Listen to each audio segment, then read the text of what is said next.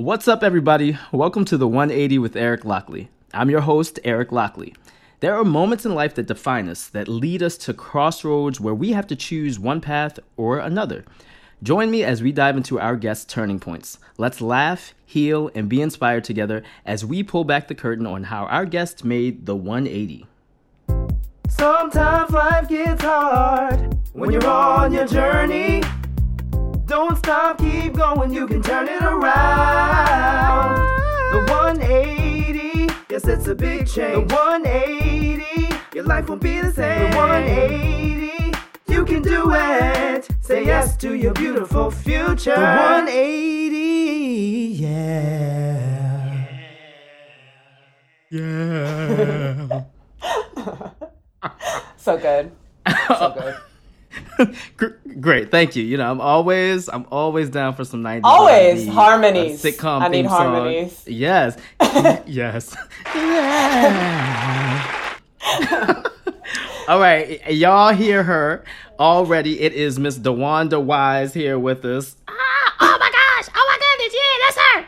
And thrilled to have you here, DeWanda. Thrilled to be here. And I'm gonna do a little brief intro because I respect the people that come on my show, so I want to let the people know, in case they don't know, who they talking to. Love it. As a 15-year-old high school sophomore, DeWanda Wise was introduced to her love and passion for the art of acting. Since graduating from NYU's Tisch School of the Arts, shout out Tisch, DeWanda's career has spanned theater, TV, and film.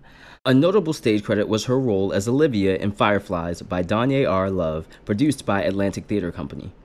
From TV, you may recognize her as the free-spirited role-breaker Nola Darling from Netflix's She's Gotta Have It, inspired by Spike Lee's classic 1986 film. Or you may recognize DeWanda from the iconic show Underground, where she brought to life the character of Clara. And currently, Wise is performing alongside Kevin Hart in the Netflix heartwarming comedy Fatherhood. And next summer, we'll see DeWanda on the big screen with big dinosaurs in Jurassic World Dominion. Please help me welcome the extremely talented, vibrant, lovely, awesome human being and my friend, DeWanda Wise, to the 180. How are you doing today? I'm doing really well today. I'm in Boston. It's been raining, but it's not raining today, so I won. Yeah, it was raining in New York, too. It's like there was this one tweet about how Mother Nature knew we were going to show out from Memorial Day weekend. And so she did what she had to do, and I was like, yeah, she did. She was like, stay your asses inside. Sit down. Sit down.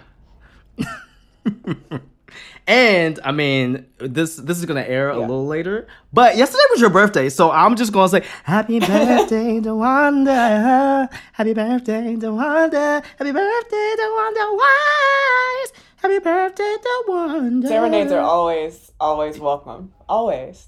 I mean, if I didn't do it right now, you were going to get some type of voice message, and I was going to be silly and sing it. But yeah, another year around the sun. Amen. A blessing. Okay, so we're gonna play a little game. Okay. To get started. This is gonna be silly. I think you're gonna get all of them because it's pretty much about your collaborators. Oh, okay. And I was like, am I gonna get all of them, or I think you're gonna be like, I do not know her. Like, what is gonna?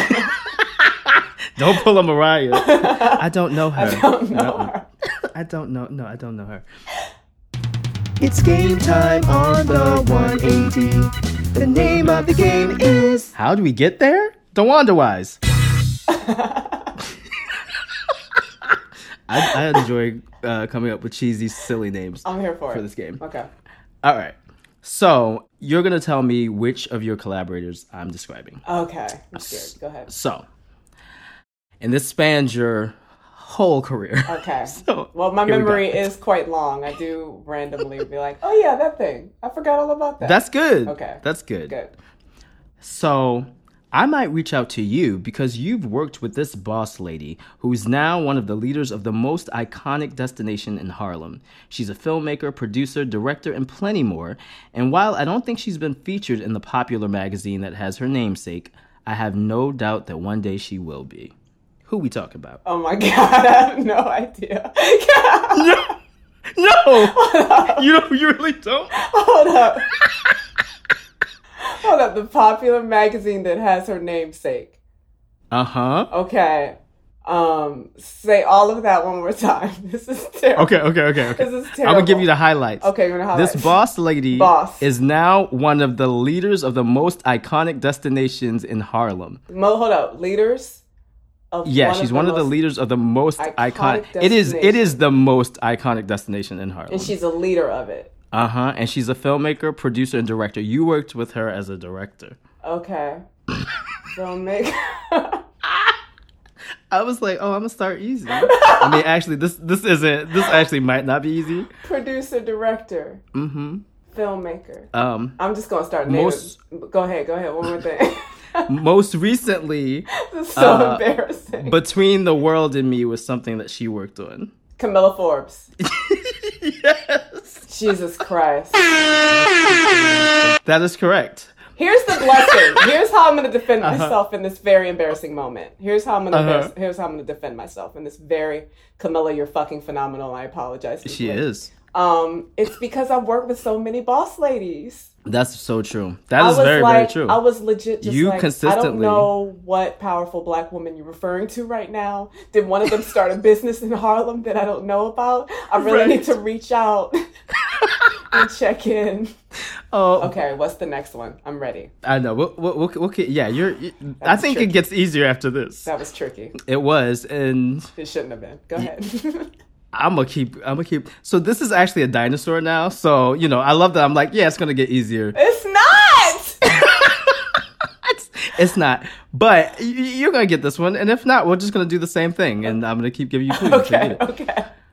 So, considering your role in the Jurassic universe, I may talk to you about these dinosaurs that existed during the early Jurassic period about 193 million years ago. Absolutely. 3 skeletons were discovered in northern Arizona in 1940 at about 23 feet in length with a weight of about 880 pounds. This species' genus name, that's how you say it, means two-crested lizard. And if none of that helps, in the first Jurassic Park movie, they made a mess of Dennis Nedry's face. Oh, is it the Dilophosaurus? Yes. Yo, I am not ready for these 8-year-olds. Let me be very clear. I'm not ready. Because they know their dinosaurs. They know their dinosaurs. I'm like, is there a crash course before press?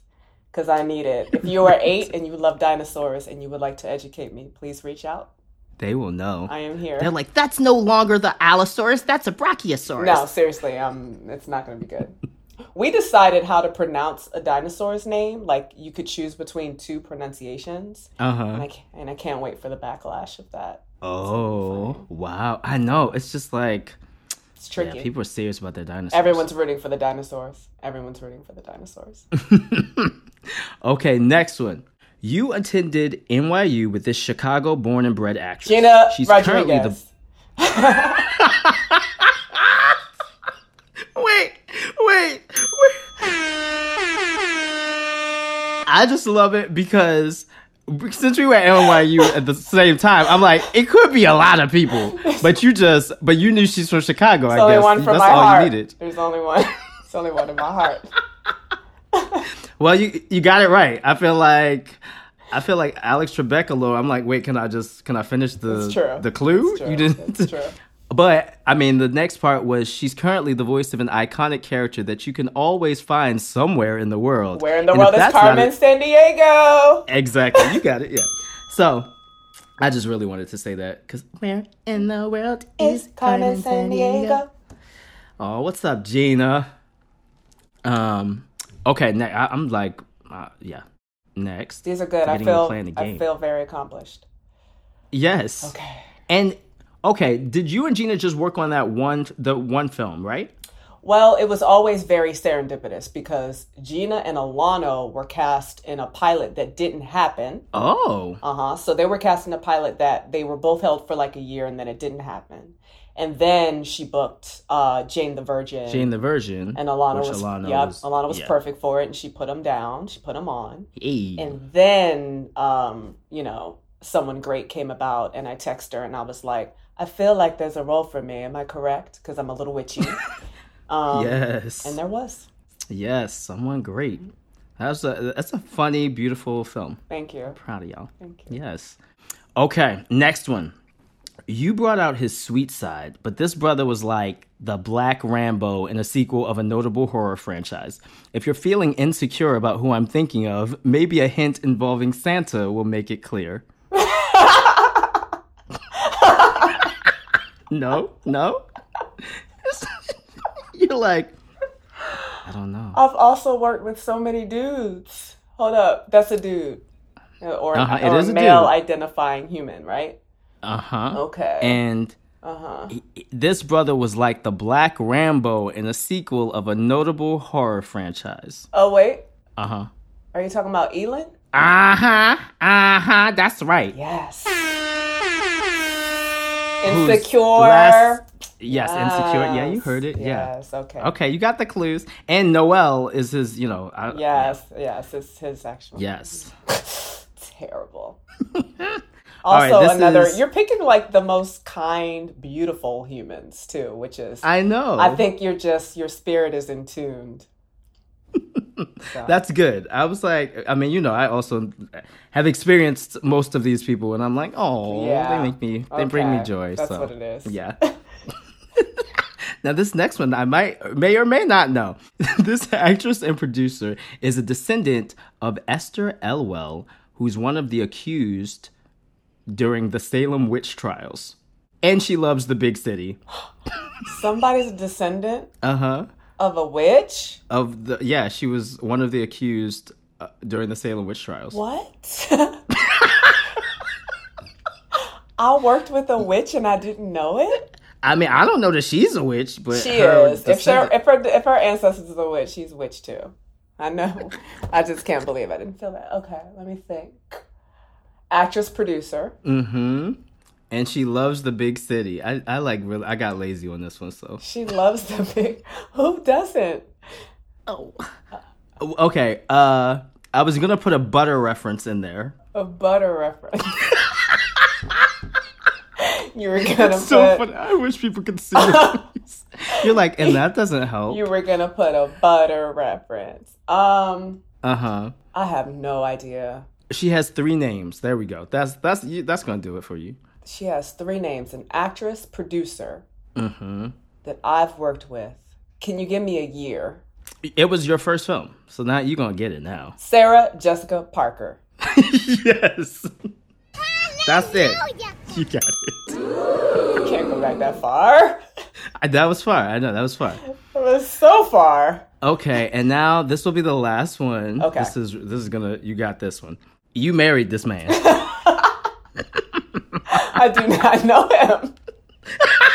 I do not know this man. Sorry to this man. I'm sorry, I need more clues. I don't know. I need more clues. Alano Herbeto Miller. Oh, yes, that's it. Hallelujah.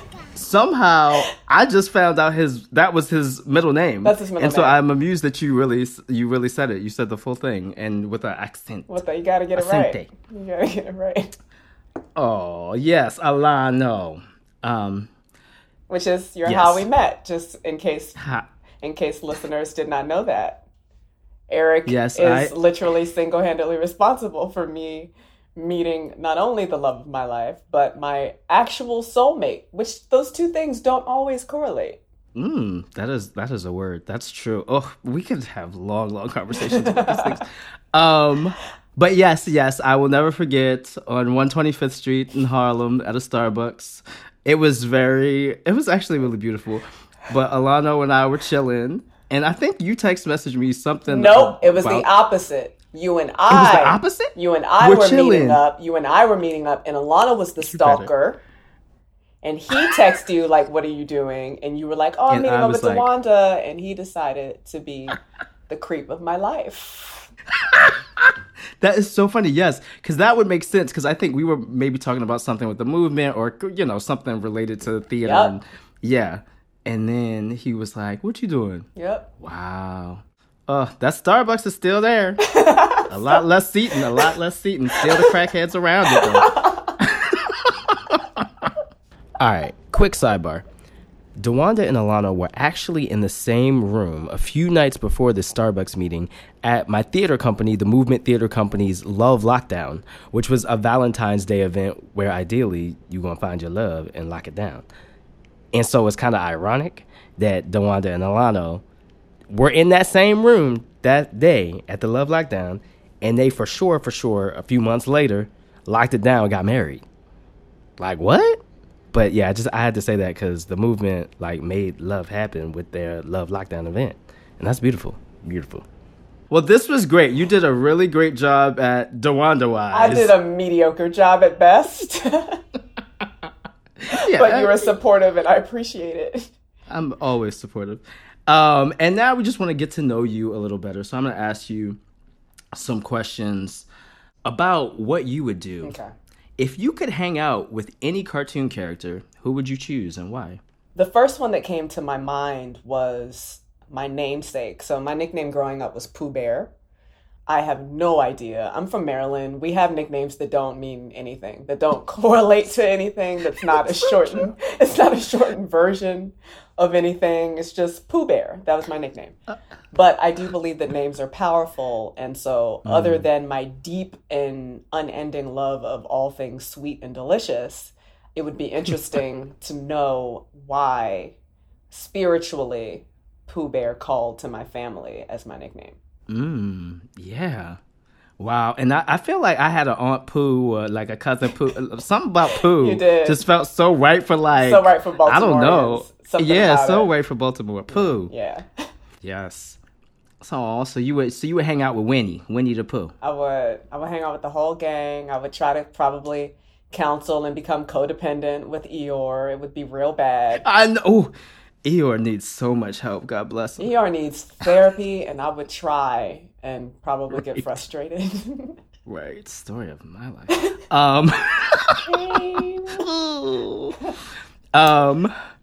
So next one. If you could have the power of teleportation right now, where would you go and why? The power of teleportation. I feel like, honestly, and this is me being very zen and present, the first answer is nowhere, because I think it's important to really learn how to bring that sense of calm and vacation to yourself wherever you are.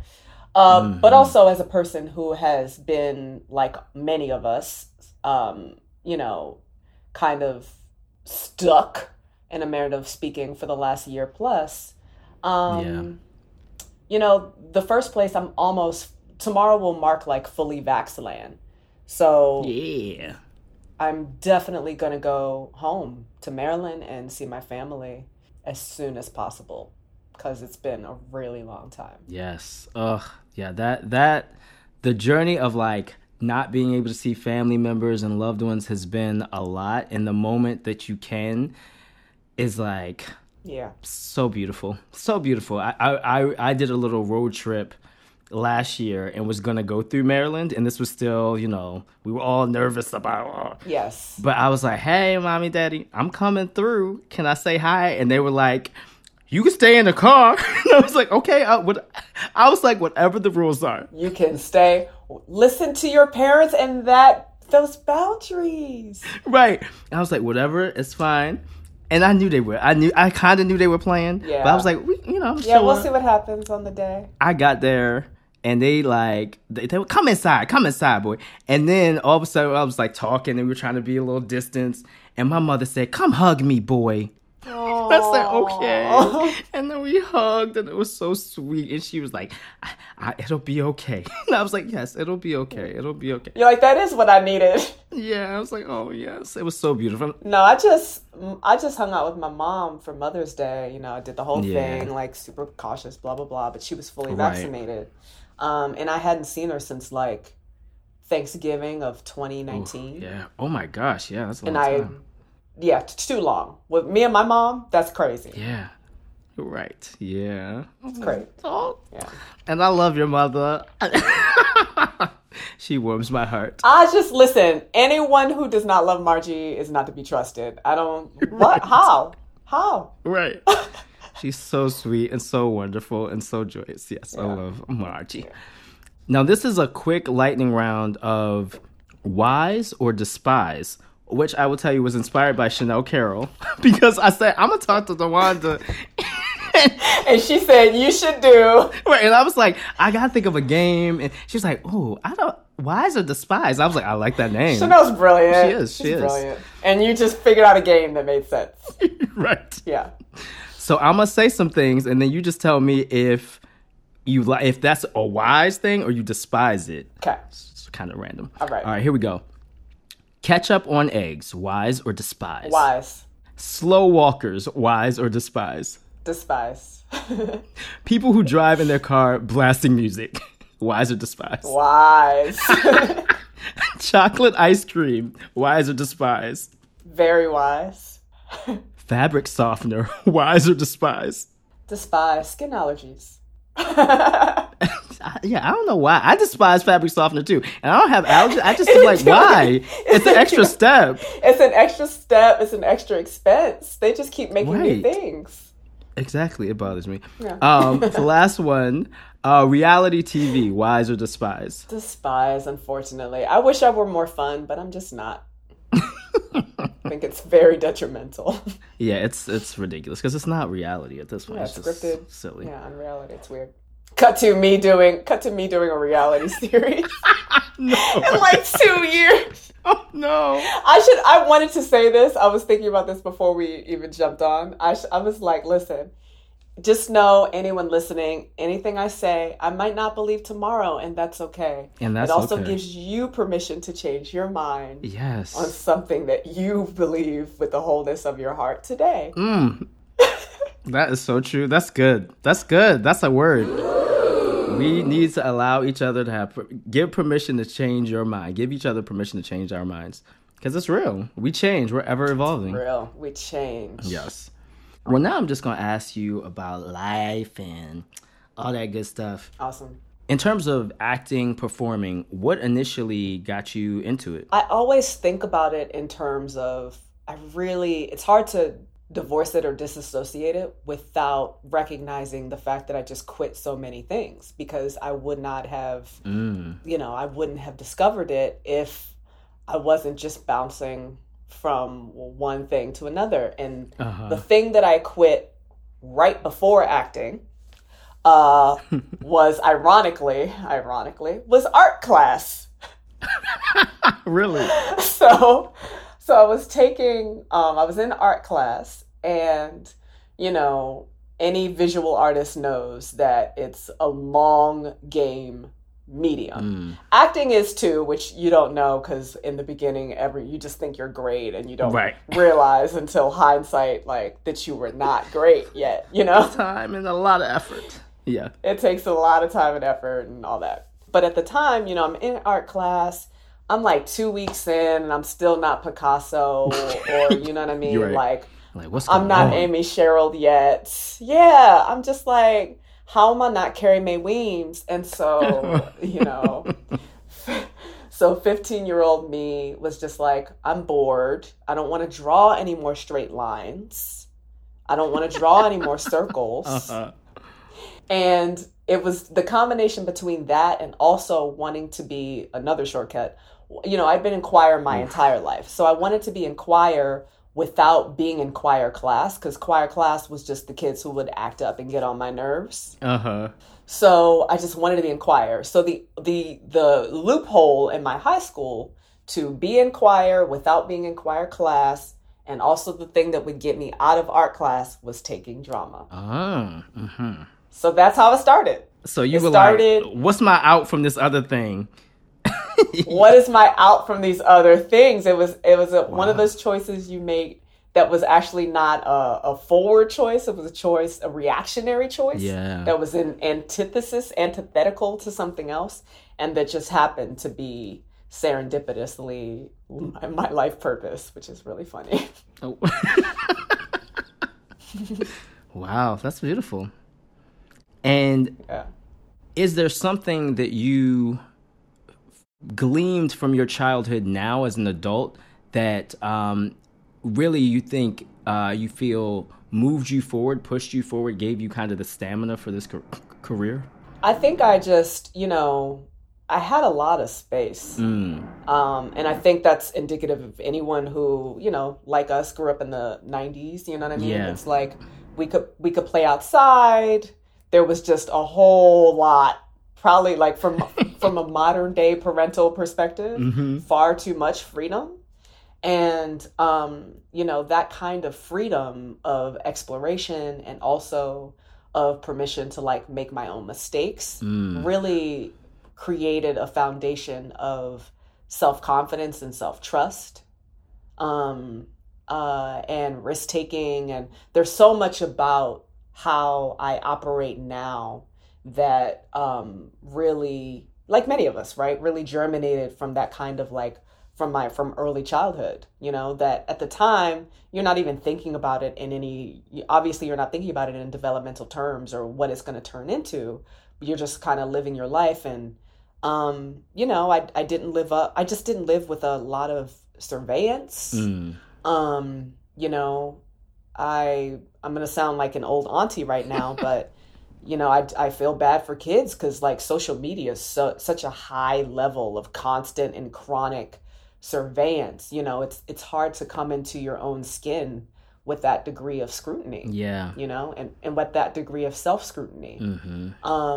So by happenstance, you know, I was raised by a single mom and she ain't have time for all that, you know, helicopter parenting. Yeah. She's just like, we were latchkey kids, you know, we got hurt and went to the hospital, patched us up, came back. And I think between that kind of freedom and also having a mother and a brother who, you know, let me do two things, who let me cry because I was a very emotional kid, and who let me quit. Yeah. Wow. Oof. Hallelujah. Yeah. Let you cry and let you quit. Oof. That's really a word, because it's about like how necessary it is to have people around you that can let you express yourself freely and make decisions, you know, because some people, whether they were raised this way or surround themselves with people who are always going to tell them, well, this is what you need to do. Well, how about, and it's like, sometimes I just let me get it out and figure it out. Yeah. Yeah. Wow. Yeah. And I didn't realize it, the parental control thing. I didn't realize it until I got to NYU, and, you know, a lot of our peers were kind of fiscally tied to their parents. Like there was a degree of like financial control over what they could or could not do. And I was like, that's crazy. I'm going to go over here and do this. I was like, oh no, we ain't got no money, but my mama don't do that. Like, yes. Oh, wow. Okay, I just went back. I think, did you do hair or Wyatt too? Both of us. Yes, y'all would do hair because I had cornrows for a hot moment, and I remember Wyatt too did my cornrows. Wow. Yes, me and Wyatt too would do hair. I did Denai's hair before she just decided to be like short all the time. You know, she was in grad school when we were in undergrad. Yeah. We used to. Listen. Hustle. During your time at NYU, what are some of the experiences that you had that you feel like prepared you for the career? And was there anything that you felt unprepared for, not necessarily because of NYU, but was there anything that you felt after you graduated you were unprepared for? I think a lot of... One, for me, NYU was a continuation of an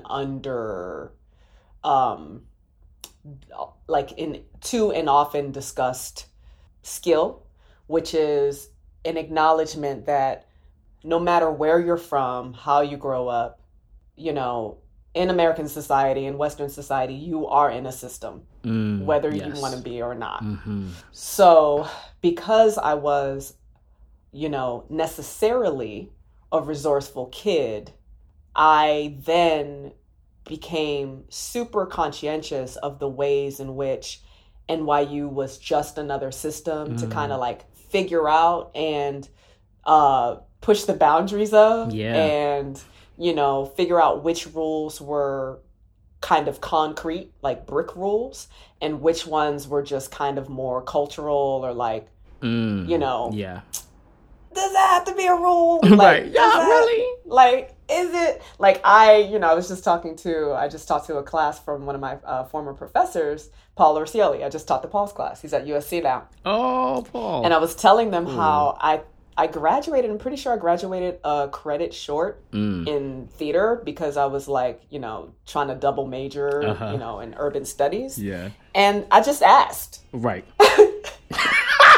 That was an accident, but appropriate. I just asked. Like, sometimes it's just as simple as that. Ask for what you want. Ask for what you need. I just asked.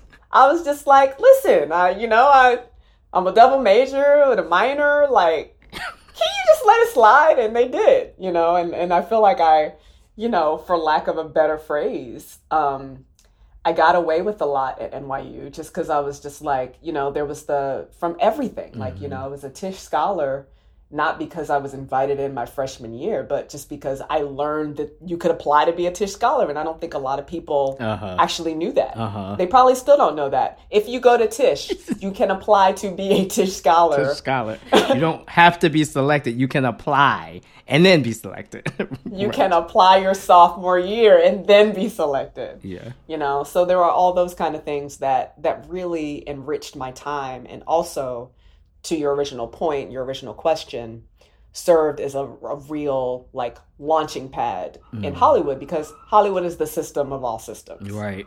You know what I mean? It's just, you have to learn what it is and what it becomes, because it's changed a lot in the time that I've actually like started, working in acting.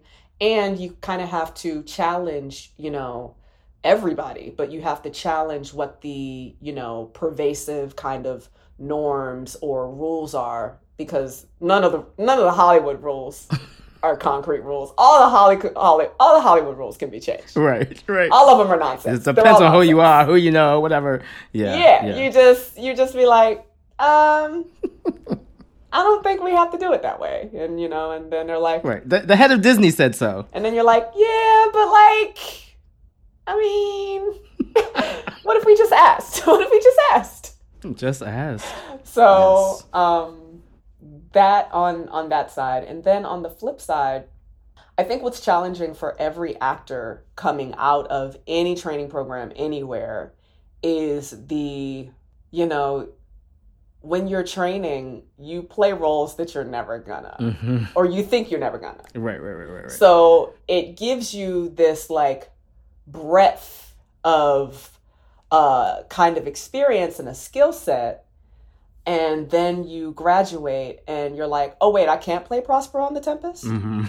Right. You're like, wait, why not? You know what I mean? And you're kind of confronted immediately with, what everyone knows, which is that need that people have to kind of like encapsulate you or understand you or put you in a box. Right. So that is actually something that for me, as an actor who has no interest in being branded or being like known for something or, creating a brand, that's something that has been a recurring challenge and a recurring conversation. And, I've had to accept that, it comes with cost and, it requires more patience. Yeah. Wow. Well, thank you. I mean, thank you for sharing that, because that is so insightful. And I definitely think not enough actors are probably thinking about that, but also that's insight into the challenges that it can create in terms of trying to build a career that doesn't look like I'm the it girl for this. You know what I mean? Yes. And it's like, oh, if you don't want to be, but everyone's like, no, you should, it'll help you. And you're like, no, I actually want to make choices on my own and do what I want to do and not be what everybody else sees me as. Yeah. Yeah. Because it's a trap, Yeah. They'll be like, you're the it girl for this, and then you do it for like 10 times, and then they're like, all right, we tired of you. Right. And you're like, oh, but wait. Right. But y'all told me. You told me this But you told me this was good. Ugh, yeah. Yeah, it's tricky. Well, I'm proud of you for like saying, I ain't gonna do that. I ain't doing it. I just did it. I have to do that a lot. Yeah. I have to do that a lot. Now, you talked about earlier, you've definitely worked with a lot of boss ladies, women in this industry, in the arts entertainment industry. Who would you say are some either role models or people that you feel like you've learned a lot from in your journey? Darnell Martin, always, because, not only was she the first woman. So Darnell broke like barriers in the 90s by being the first Black woman to direct a studio film. So she is brilliant. Her career is expansive. And she also was the first person to cast me as a lead in anything. And she's just, she's still a constant gift in my life, and at present, I have no doubt in all the faith and also producerial capacity to make sure that we work together again. But she's also just such a deep spiritual guide, like she's a woman who, like me, cares as much about the wholeness, the fullness, the spiritual development of a person as they do about their talent or career or whatever. And so, we filmed Firelight 10 years ago, and she's still, such a important beacon and touchstone in my life. Nice. I'm just thinking I'm like, wow, that was 10 years ago. I know, me too. I just said it and I was like, girl. Time is wild. So along your journey, whether career or personal, is there a moment that you feel like was transitional where either you decided to turn things around or things were turning around and you were like, all right, let me figure out how to navigate this? Did you have a 180? Yeah. I have so many 180s. I'm sure. That's why, when you emailed me, when you texted me to be like, oh, would you want to do this? I was like, dang, which time am I going to talk about? Yeah. Because Alano and I share this in common. We feel very strongly that we don't need to experience something to learn the lesson from it. Yeah. Well, that's powerful. I just, and I thank God for that kind of grace and foresight. And also, again, going back to kind of my childhood, my mom and brother would say this thing to me when I was a kid, and they'd just be like, I'm not kidding you, y'all. I love them so much. I hope they're not mad at me for telling y'all this. But they would literally just be like, don't do what we do. They're like, don't do what we do. Don't do what we do. That's wow. So they would legit always say that. And because of that, I really strongly believe, I could be I could witness something or observe something or meet someone who was in a position that, I aspired to and kind of see, the traps inherent in, what was before me or what I hoped was before me, But the thing that came to mind, I'll speak on the thing that came to mind most recently, because it's been, at this point, I am now 3 years in to the kind of ramifications of a choice I made in 2018. Oh, you better tell the story. The summer of 2018, I was filming season 2 of She's Gotta Have It, which was very challenging. And, I, like many normal humans, was finding myself venting about, work and Hollywood to, my closest friends.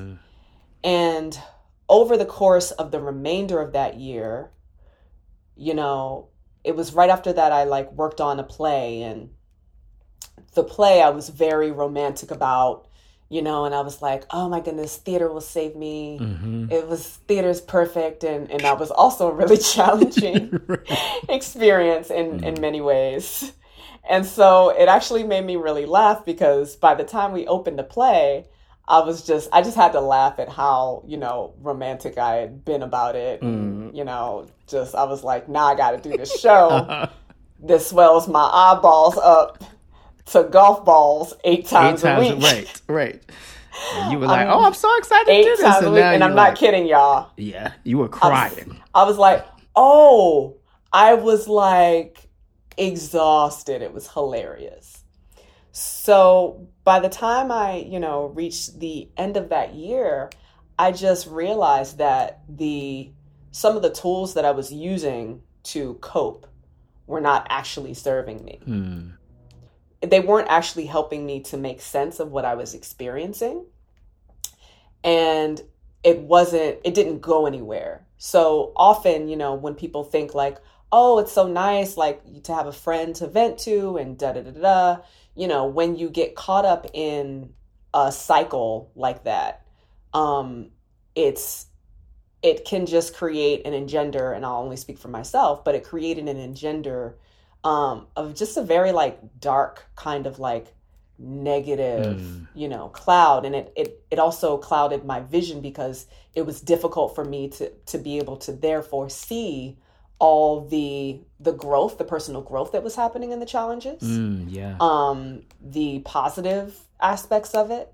And, because of an earlier commitment I made to myself, which was I never want to become one of those artists who is living their dream life and doesn't know it or forgets it.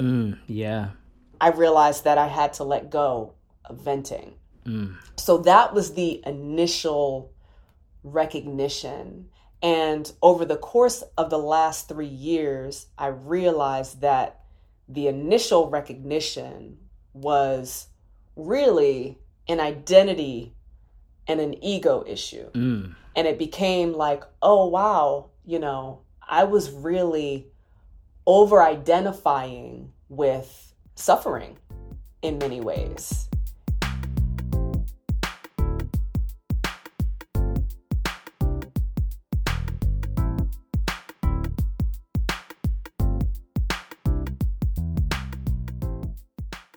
Yeah. Oh, that was the one. Okay. Yeah. That's real. That's so real. And over-identifying with, I'm so tolerant and resilient and yes. And I just, which happens to me every couple of years, where I just like reach it feels like I've reached the end of myself. Like where I'm just like, where something no longer becomes sustainable, or I finally find stillness long enough to be like, oh, wow, you were really just kind of pushing through and, in some version of survival mode, but your body was clear, like your stomach hurt, or, you know what I mean? Or you had digestive issues, or in my case, I'll get skin rashes. I would get, like the body knows. Yeah. Your body knows. It's a sign that something needs to die. Something needs to change. Something needs to... Yes. Something needs to change. And so often, when I think of 180s, the thing that needs to change is me. And, what's hard and what is still hard is when the thing that needs to change is you, it obviously naturally changes your relationships. It just changes the dynamic of your life, and finding the, whatever that is, the courage, the coping mechanisms, the safe places to process the changes that occur as a result of, the initial decision. Like it's huge. It's work. It's deep spiritual work. Yeah. Wow. That's powerful, just because I've never thought of venting as a negative, quote unquote, negative thing, or a way of, like you said, leaning into suffering, identifying with suffering. But yes, for sure, I never did either. I think, a lot of our friendships it's beautiful to have a safe space to vent. And I, I definitely don't want to be misunderstood, but over the course of the last 3 years, I've like studied joy and, happiness and scientifically venting does not make us feel better, which I was just like, it was so interesting and convicting for me just because I was like, this is something I do and I don't feel better. Right.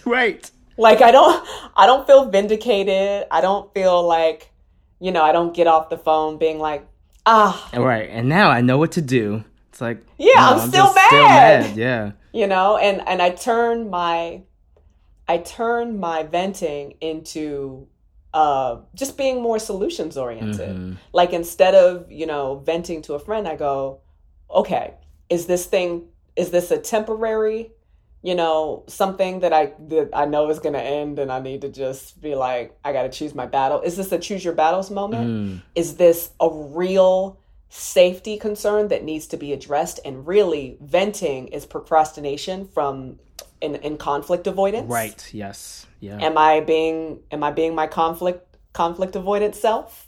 Mm-hmm. So, because somebody's a peacemaker, you know what I mean? Right. Oof, yes. So I had to really, bump up that kind of the self-awareness to go, what can I replace the venting with? Mm-hmm.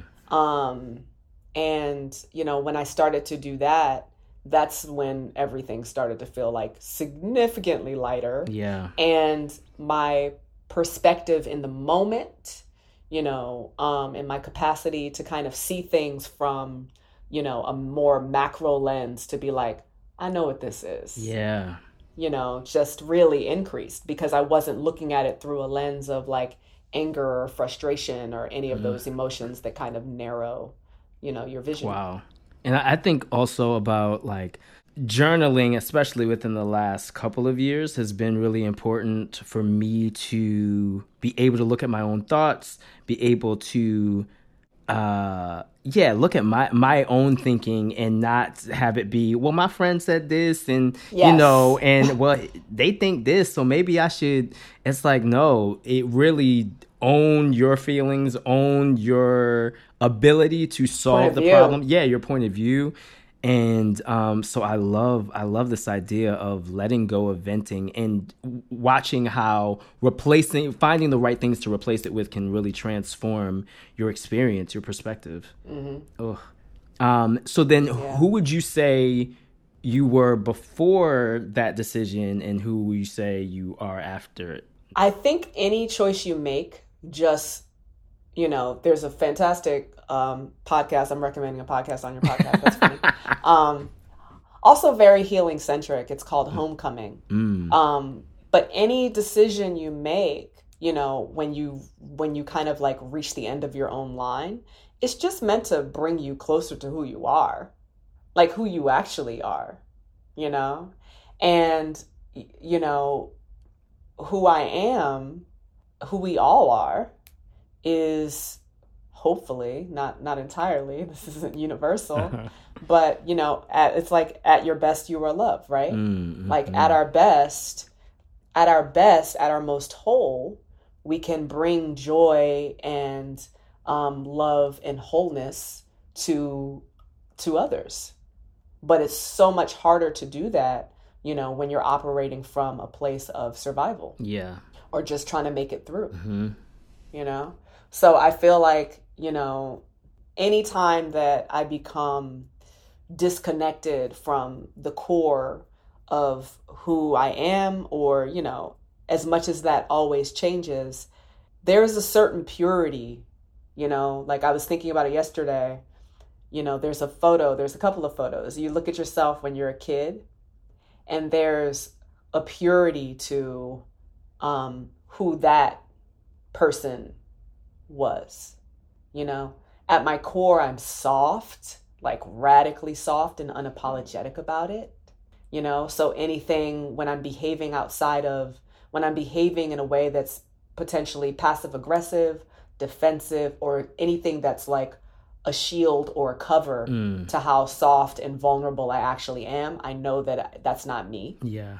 When I react in a way that's not radically compassionate, like when someone when someone lashes out at me and I don't take a deep breath and know that something's happening with them. Yeah.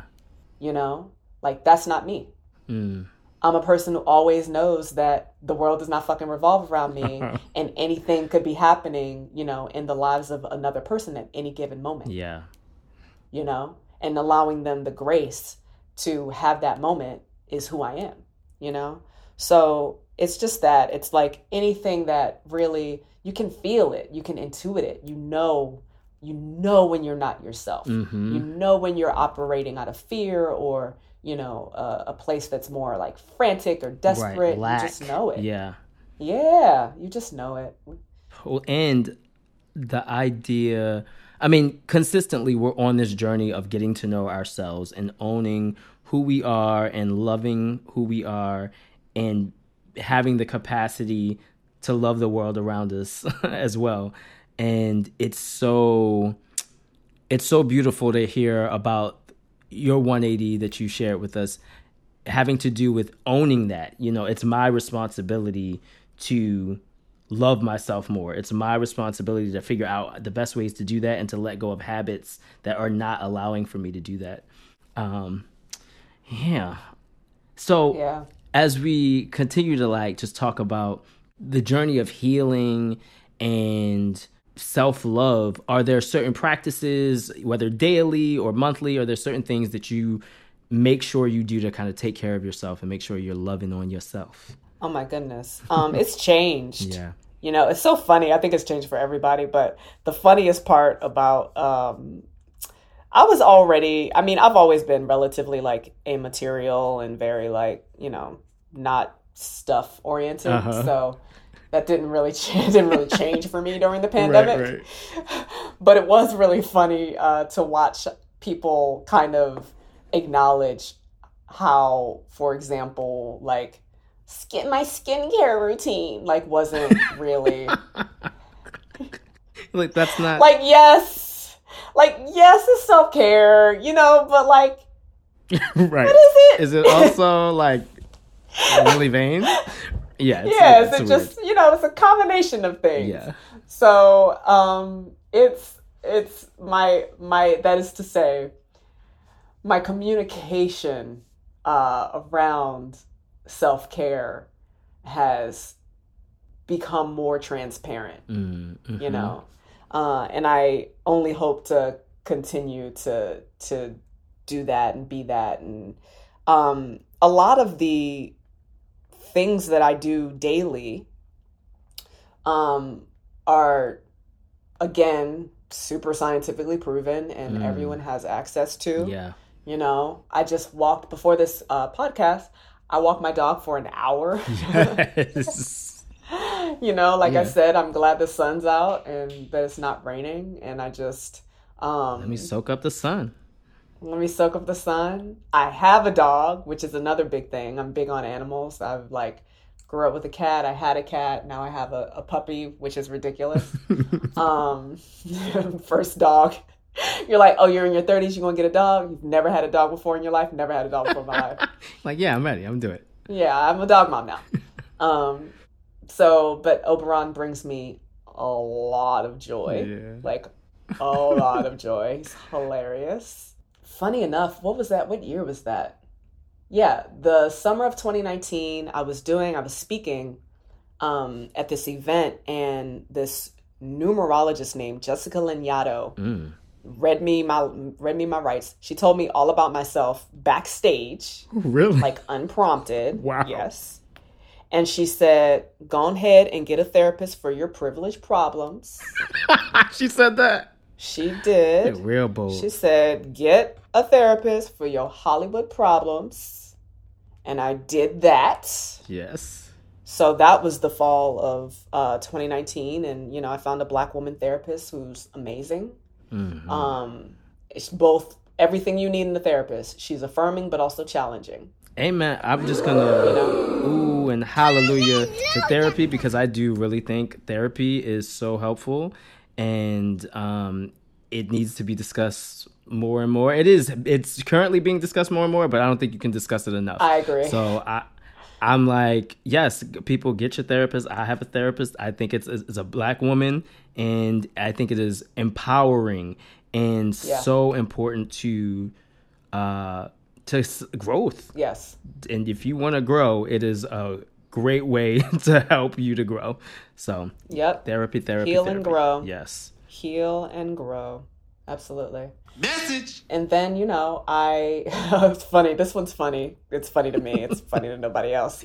It's funny to me because speaking back on 15-year-old me. So for context, everybody, here's for context. For context, I was not an athletic child. Okay. I was not even remotely an athletic child. I was a cheerleader, but I was the base. You know what I mean? You were holding everybody else up. I was holding everybody else up. I did track and field, but shot put and discus. You know what I mean? I wasn't. So all that to say, I hated running. I was in Junior Reserve Officer Training Corps, so I was in JROTC, and we had these physical tests. So I remember explicitly having to run the mile. And I remember in my body pretending to pass out. Pretending to pass out. Pretending. This is before I started acting. This was my freshman year. Pretending to pass out. 1 lap into running 4 laps. Oh my gosh. Because that's how much I hated running. So about a month ago. That was for context. That was for context. That's for context. For context. So a month ago, I decided that I am a runner now. Ooh. So I decided to start running.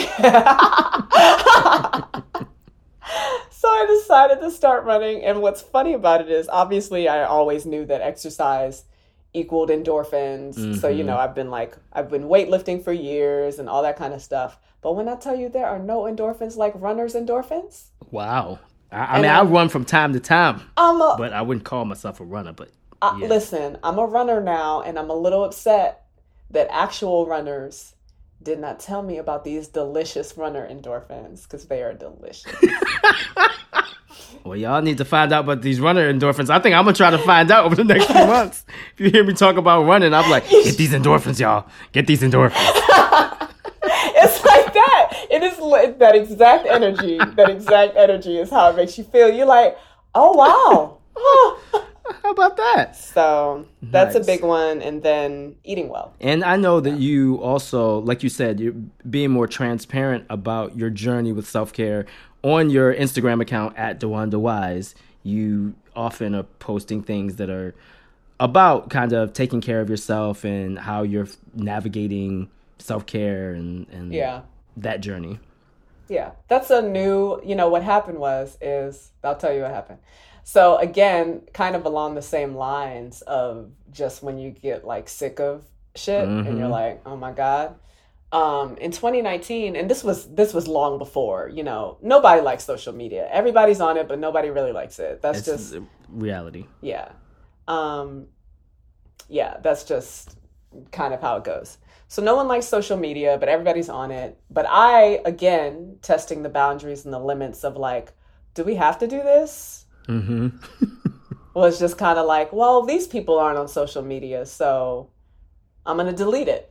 Because, at that point, my social media was just what I called D Magazine. Right, right.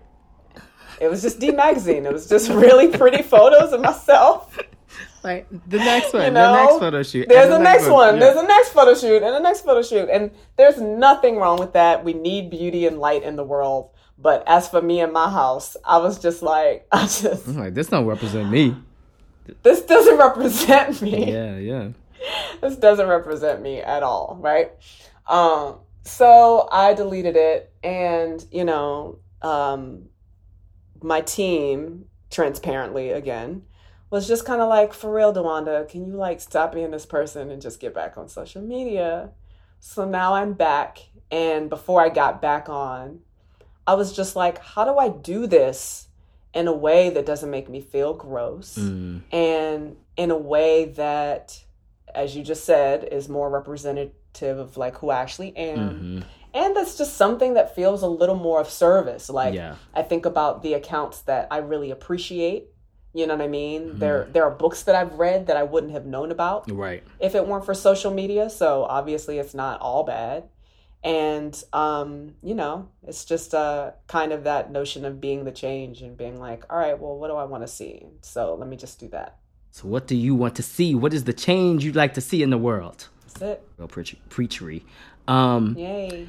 Okay, so we're going to wrap up with a quote, and I just want to get your reaction to this quote. Okay. People have forgotten this truth, the fox said, but you mustn't forget it. You become responsible forever for what you've tamed. You're responsible for your rose. And that's from The Little Prince. You're responsible for what you've tamed. Mm-hmm. You're responsible for your rose. You're responsible. Wow. It's like,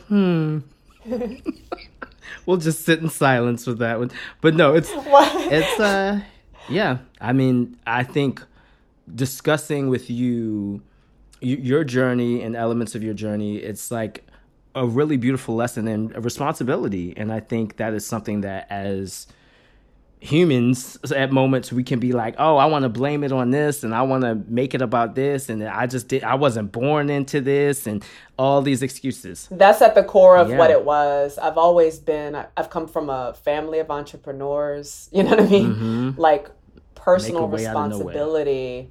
Yeah, it's such a core value that that's what it was. That's such a core value that getting away from it is like, oh no, that's not, because there's systems and discrimination and all these things that are undeniable. Right. Life is really hard. And nothing should take away from the very real challenges that are present in your life. Nothing. However, to not be able to distinguish the difference between the inevitable, immutable, long-standing challenges and the things that you can change or change your perspective of immediately. Yes. It's an important skill. Well, thank you, DeWanda, for dropping gems and messages and for having a good time with us. As I mentioned earlier, you can stay connected with DeWanda on Instagram at DeWanda Wise. And Fatherhood is coming out on Netflix June 18th. June 18th. So this is going to be out around then. So y'all make sure you check out Fatherhood and look out for Jurassic World Dominion next summer. And I'm sure between now and next summer, you have some other things happening because you be staying busy and blessed. But thank you so much, DeWanda, for being here, for talking with us at the 180. Thank you for having me. You're the best. Thank you all for joining us. The 180 is produced by David Treatman, with audio production and editing by Mike Luno. Original music composed by Jarrett Landon and sung by yours truly, and digital portraits by Byron McCrae. If you like what you heard, tell your friends. We need your help to spread the love and inspiration. Follow us on all social media at The 180 Pod and visit our website at www.the180pod.com. If you want to help support these stories, please consider subscribing to our Patreon. You can get access to chat more with me. You can also get exclusive content, merchandise, and you can hear episodes early. Visit our Patreon at www.patreon.com/the180pod. Until next time, I'm your host, Eric Lockley. Take care and be blessed. Know that you'll have a blessing if you just keep on pressing. Don't stop, keep going, you can turn it around. The 180, yes, it's a big change. The 180, your life won't be the same. The 180, you can do it. Say yes to your beautiful future. The 180, yeah.